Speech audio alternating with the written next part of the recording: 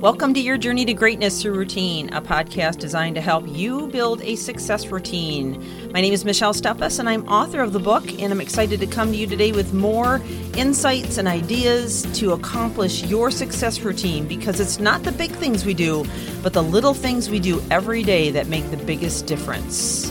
So let's get on with the podcast.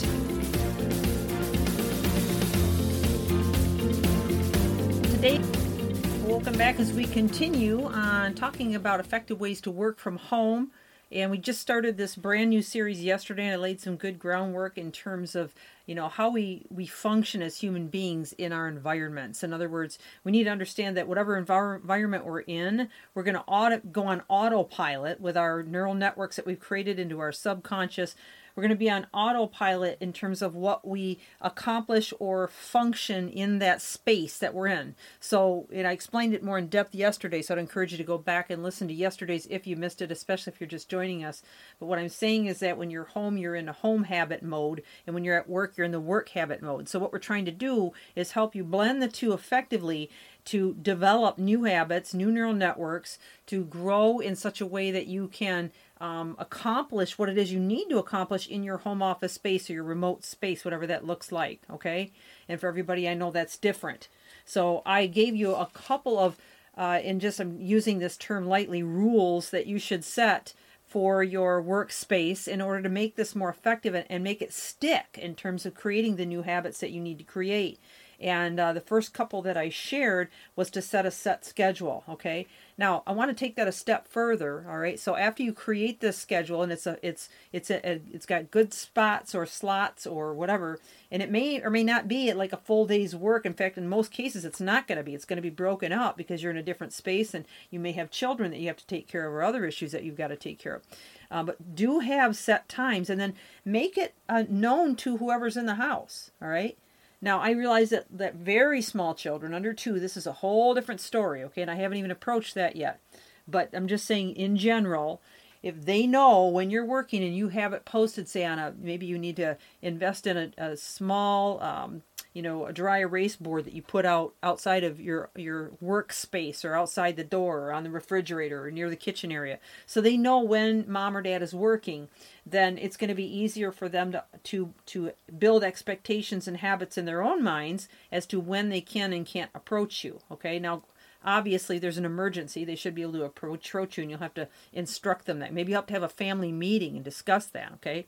But having those expectations laid out and clear to every family member, not vague, not gray lines, very clear in advance in the right way. Don't go about it in a firefighting way. In other words, don't start diving into it and expect that they know exactly what's going on. You're going to have to really paint a clear picture and give them clear parameters, clear directions, and maybe projects or hobbies to do, or specific guidelines that they need to follow, maybe even some incentive programs in place so they know that when, hey, the time is up, that they are going to get to do this with you or that with you. You're going to have to really paint a great, big, beautiful picture, almost like you're managing a team at work. You got to think about your family that way to some regard, so that they know without a shadow of a doubt what's okay and what's not okay.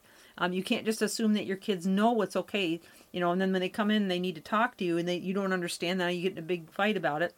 We don't want that. So be very proactive and set those expectations, and then use whatever tools, incentives, whatever it is that you need to make sure that happens. And then for your phone calls and social media, set check times, set solid check times. Don't just, check it here. In fact, it's better if you just shut it off on your computer and your phone so you're not disturbed when you have those spaces to work in. Because the more you're distracted to check those things, and I know you'll be tempted to, I know you will, because you're in your home space, you probably have a habit of doing that, right? You feel free to do that. But if you do yourself a favor and set check times, so maybe that's at 8 a.m. and 10 a.m., 12, 2, and then 5. And I'm just throwing that out there. I don't know what your check times maybe it's only twice a day. But have those check times so people will know, you'll know when it's okay and when it's not okay. Now for me, I will definitely work on social media about a half hour or so in the morning, and then I'll do lunchtime, and I actually sometimes eat right in front of my computer which some people might not think that's cool, but I'm happy with it. And I'll do my social media. That's my break time. Okay. Don't always, but that's just my break time. And then I will go back on social media later on in the day and maybe do some more postings or follow up on the postings that I did in the morning.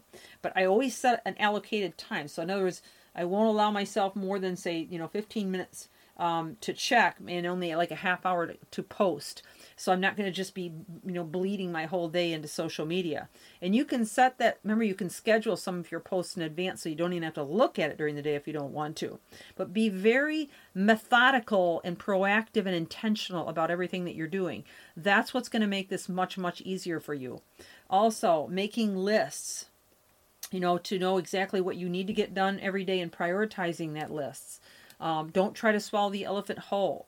Now, I'm not going to get into great depth and detail into this right now because some of this stuff I've kind of got ahead of myself in terms of the list, but I wanted to give you a quick rundown right at the front of the program on rules that you can instantly create that will help make the transition much, much more effective and much smoother for you. Because the trick here is to train those, to unwire those old neural network patterns, okay, and this is neuroplasticity we're talking about, to unwire them by, letting go of some of the home habits that you had and exchanging them for solid work habits.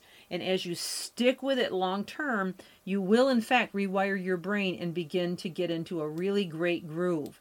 But a warning again, the first week probably, or maybe 2 weeks, may seem a little bit rocky and you may make some mistakes and slip back into old home patterns, but you can adopt this and change it and transform it, okay? So that's all I have time for today. Tomorrow we'll dive into the next tip that I have for you.